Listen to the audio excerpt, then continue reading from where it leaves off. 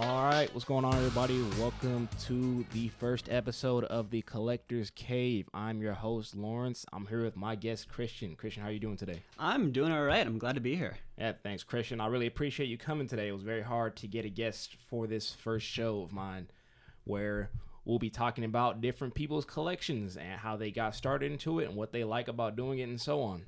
Yeah, I understand. No, collections are fun. I've had a lot of collections in my, honestly, in my life.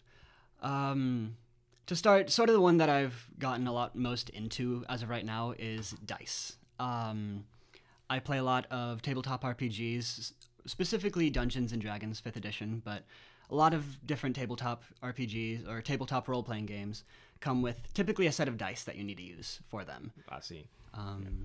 Because I know the dice are often used for like making your character sheet and stuff, right? Because like I don't know too much about D&D, but I know you use a character sheet because mainly my friends back in Elk Grove would play a lot, and they'd pretty much walk me through like the whole thing. Honestly, I would never have any idea what was doing. Like if I want to drink some water, do I have to roll for that or? No, typically it's a thing where if there's a chance of failure, you'll have the dungeon master will say like, "Hey, roll this, see if you succeed." Something sort of along that line. But no, dice are used in almost every aspect of the game. Yeah, it's really fun and really interesting. So to start off, dice come in, at least in the Dungeons and Dragons packs, there are about 7 of them. Also, they come with the Dungeons and Dragons packs. So there are Dungeons and Dragons specific dice. Typically, those comes in the set of 7. There are all kinds of dice. They usually come in a pack, and they are... So, the way to denote dice are, you start with the letter D, and then the number of sides on the dice. Oh, yeah, I actually know that part, because I know my friends will be like D20, D6, and so, D6 is like your standard dice. Like, the standard dice usually use dots, but I like how the ones that are normally used for D&D, they have the actual number on them. So, I remember... I forgot if we actually did this, but I remember when I would play Monopoly with my friends that play D&D, sometimes we would just use a D&D dice, and it just kind of spice things up a little bit. So, like, you'd be rolling a 20 Monopoly. Damn. Ooh. Wow, that would really change things in Monopoly, huh? Boy, yeah, they'd be like, "Hey, let's use a D10. I'm like, you know what? Run it. Hey, if it works, it works. Exactly. But, yeah, so they usually come with dice on their own. So... Typically, you can buy starter packs for Dungeons & Dragons, and they come with some starter dice, but there are ways to get dice everywhere. You can buy them online, you can buy them... They have them in, like, GameStop now. Really? Because of the recent sort of, like, upsurge in people who have played Dungeons & Dragons, more and more people are selling dice. Yeah. And with that, there have just been all kinds of dice that have been out in the market. There are a few different kinds. There are resin dice, which are just like your basic plastics. Oh yeah, I see those ones often. Yeah, there are metal ones, there are glass ones, which are really expensive. But there are all sorts and all different kinds, and it's really interesting to like look at other people's collections. Yeah, because one of the things I like about the game of Dungeons and Dragons is really how personal it can get, because like. A lot of people really connect to a lot of their characters because you typically have one character that you stick with for a really long amount of time. So you really get to sort of like understand them and get to know them. It's almost like in a weird way, it's almost like having another friend. But the reason I like it is because of how personal the collections can get. If you're playing a character for a really long amount of time, there are... Sometimes you'll look at a set of dice and be like, that fits my character, just because of like the color or the design on it or any of that different kind of thing. There are people who make entire like music playlists based on their characters or like other characters, like one of their friends.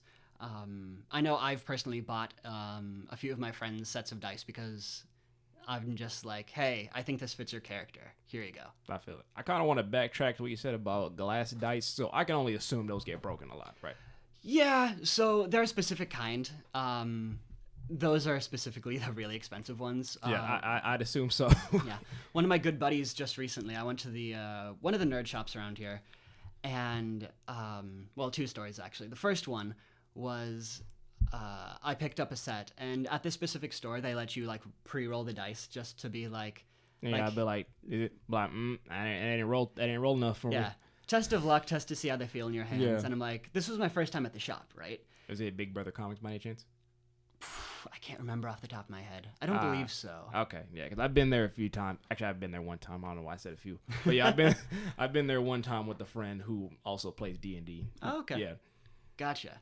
So yeah, I picked up the 20-sided dice, or the D20, and like as I was mid-roll, I was mid-throw into the dice tray. He said, "You roll a 20, you get it," and I rolled. Did you get the 20? Yep. Oh, free die. Did you get a free set or just? Oh one? no, I had to pay for it. But my buddy said like, "Hey, it's sort of like the hey no balls, that sort of thing." Oh, your friend paid for the dice. No, yeah, I had to pay for them. Oh wait. Oh, you challenged him. No, he told me, and he said like, "Hey, if you roll a 20, you buy these." Okay, and I thought you were saying that like if you roll a 20, you get it. Yeah. How much was it? North of 50. $50. Yeah. Jeez. But hey, the next time we went there, he bought a set of glass ones for 90. So. Jeez. Yeah. They looked so good though. They were like super like. They were like wine red, and it was really sick because there was sort of kind of like ruby vibes. Yeah, sort of. Yeah, that's what I would think of if I saw like red glass. Yeah. They were so sick, but yeah. Sort of getting onto that. Some dice can be a bit more pricey. So how do you personally like measure the value of dice? Personally, it's more just for me. It's looks. A lot of the resin ones are typically a bit more easy to make.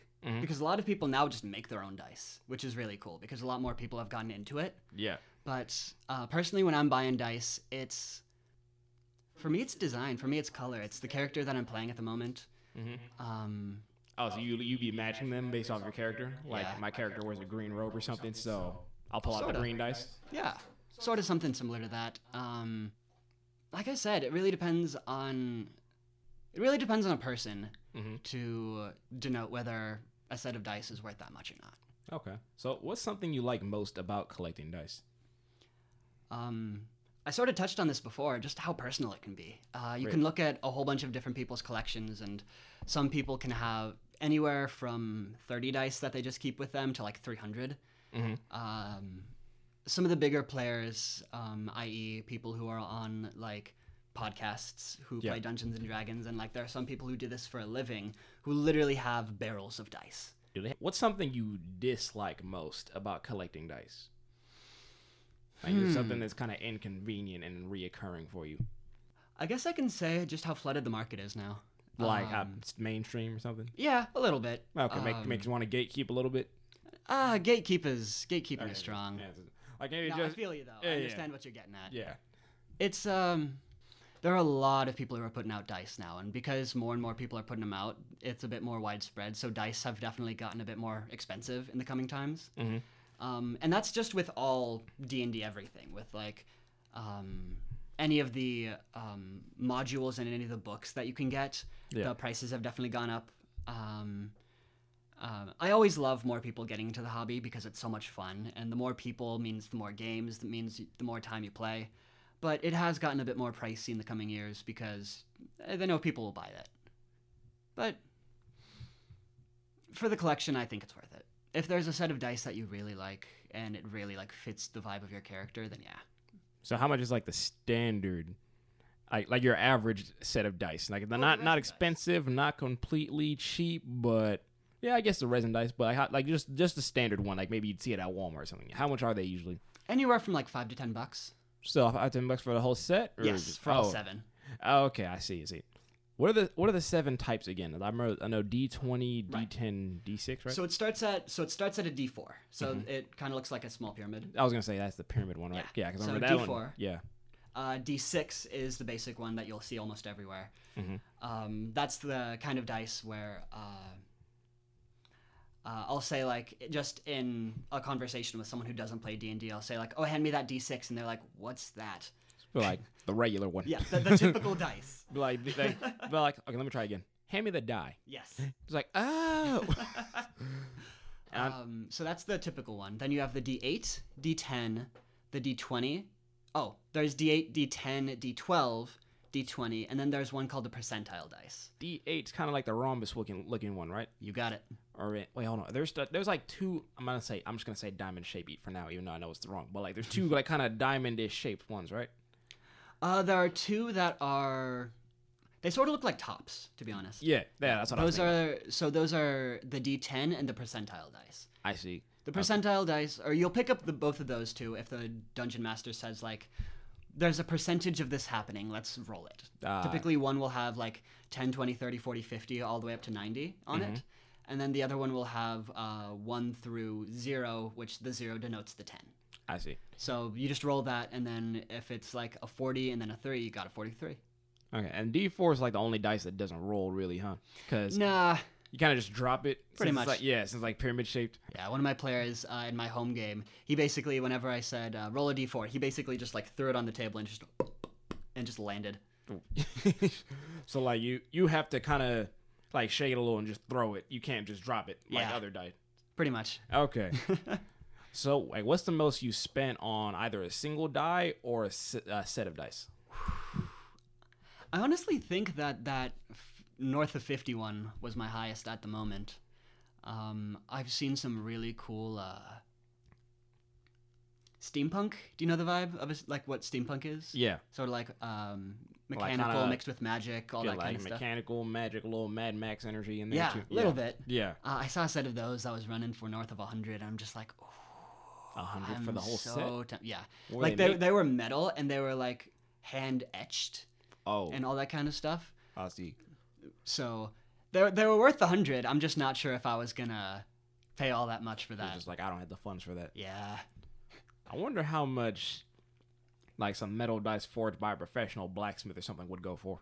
Oh, that's interesting. Probably be like a couple thousand or something, huh? Yeah. To be honest, I could see that.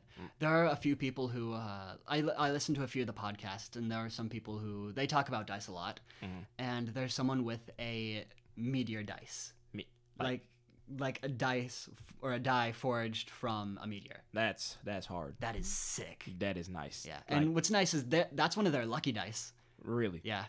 I don't have anything to say about that. Well, I like the meteor gave it luck, but I'm like, no, that's not a thing. If only. Yep.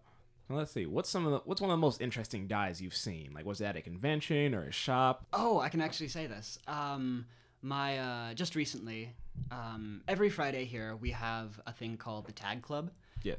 It's tabletop and gaming, I believe.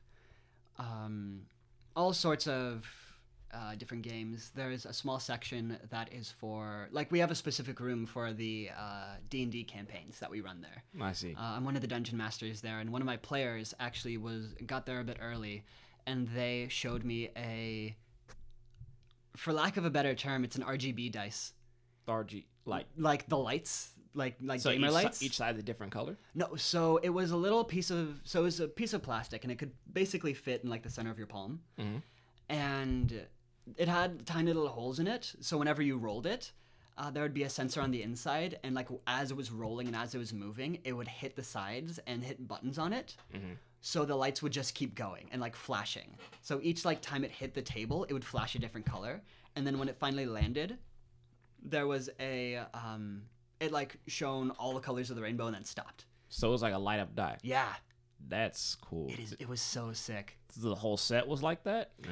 I think they only had the D20, and that's sort of typical for a lot of dice. A lot of the big, like the meteor die or the RGB die or a lot of the really cool metal ones or the really cool designed ones.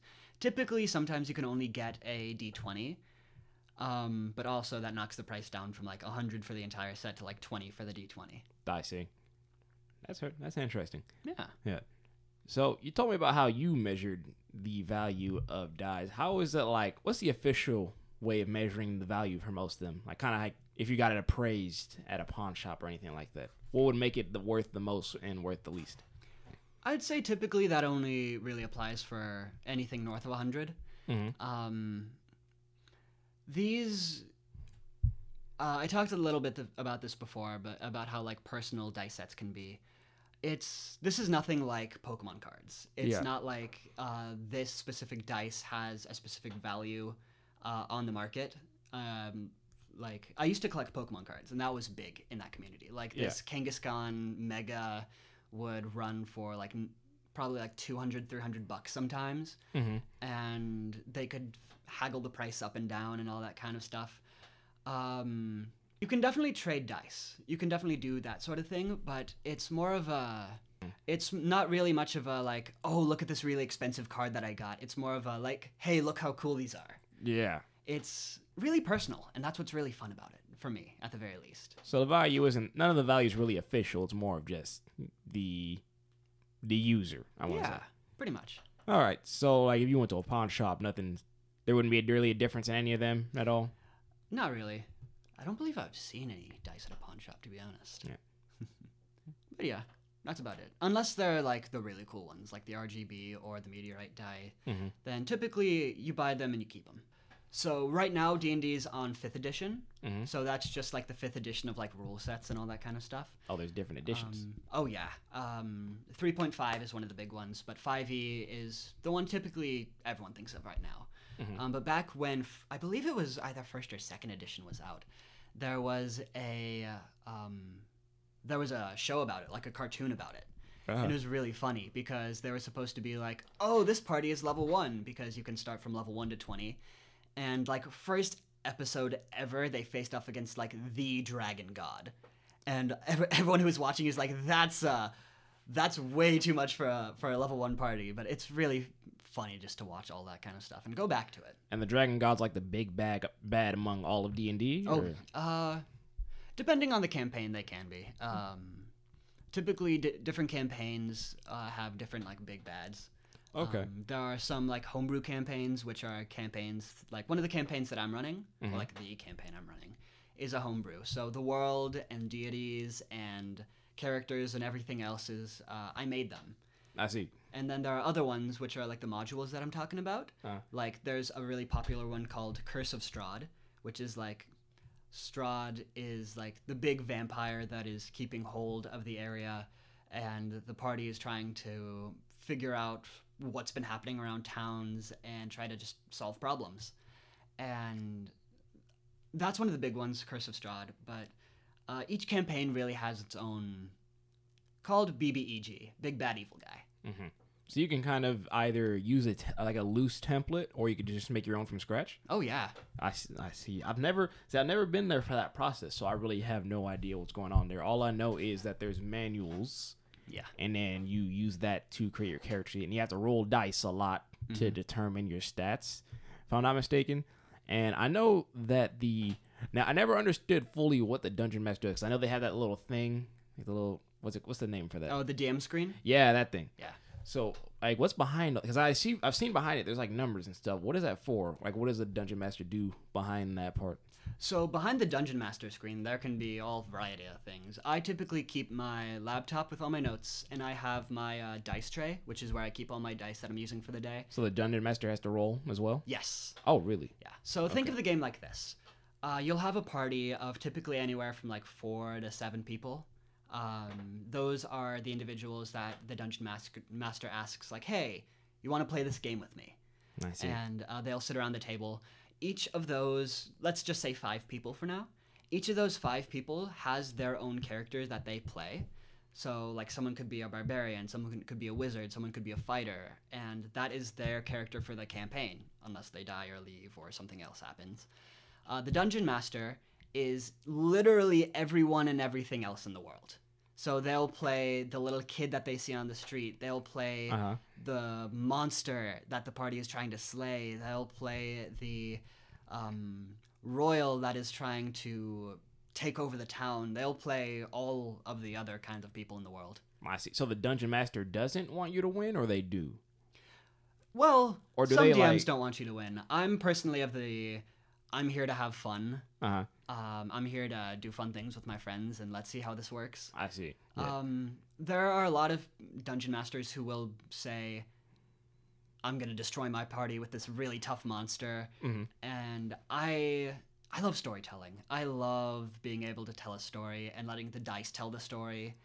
So I really make it a point to make the game interesting. Make it just hard enough that the party has to think, but don't overdo it. I got it. Yeah. So I want the party to succeed. I want the party to do cool things and do well. It's just some areas are going to be a bit more difficult to succeed than others. Yeah. Well, to get a little obscure here, if that's the right word, Everyone knows that Stranger Things has a big tie-in to D&D. Ooh, yes. Yeah. Have you noticed, like, did they ever make any special edition Stranger Things dice or anything like that that you know of? Or did you see, like, a rise in the price of dice after Stranger Things came out, perhaps? Definitely rise in the price of dice. Like, right when Stranger Things came out? Yeah. Oh, really? Nah, that was just a hunch right there. No, yeah. Stranger Things, which I'm really happy for, like I said before, it introduced a whole bunch of more people into the game, and because more people are in, more people are buying, so they can up the prices and all that sort of, monetary value stuff. But as for merch, I've actually seen a good few people, like a surprising amount of people around campus that are wearing the what's it called? The Hellfire Club shirt? Yeah, I like that. Yeah. Mm-hmm. So that's really cool to see a few of those around because it's like, hey, I watch Stranger Things, or hey, I play D&D. Yeah. So definitely a lot of merch around, but you got that right on the nose with the upping of pricing. Yeah, I felt like it would make sense. Like, me personally, I wish I understood D&D as much as other people I know do, because like, it looks like it's so much fun if you understand fully what's going on. Because I don't. That's the only reason that, like, I'm not completely bored or anything, but I'm just like, what's going on here? You know, like, it doesn't, I don't get as amped as everyone else does. I was like, man, I want to be there too.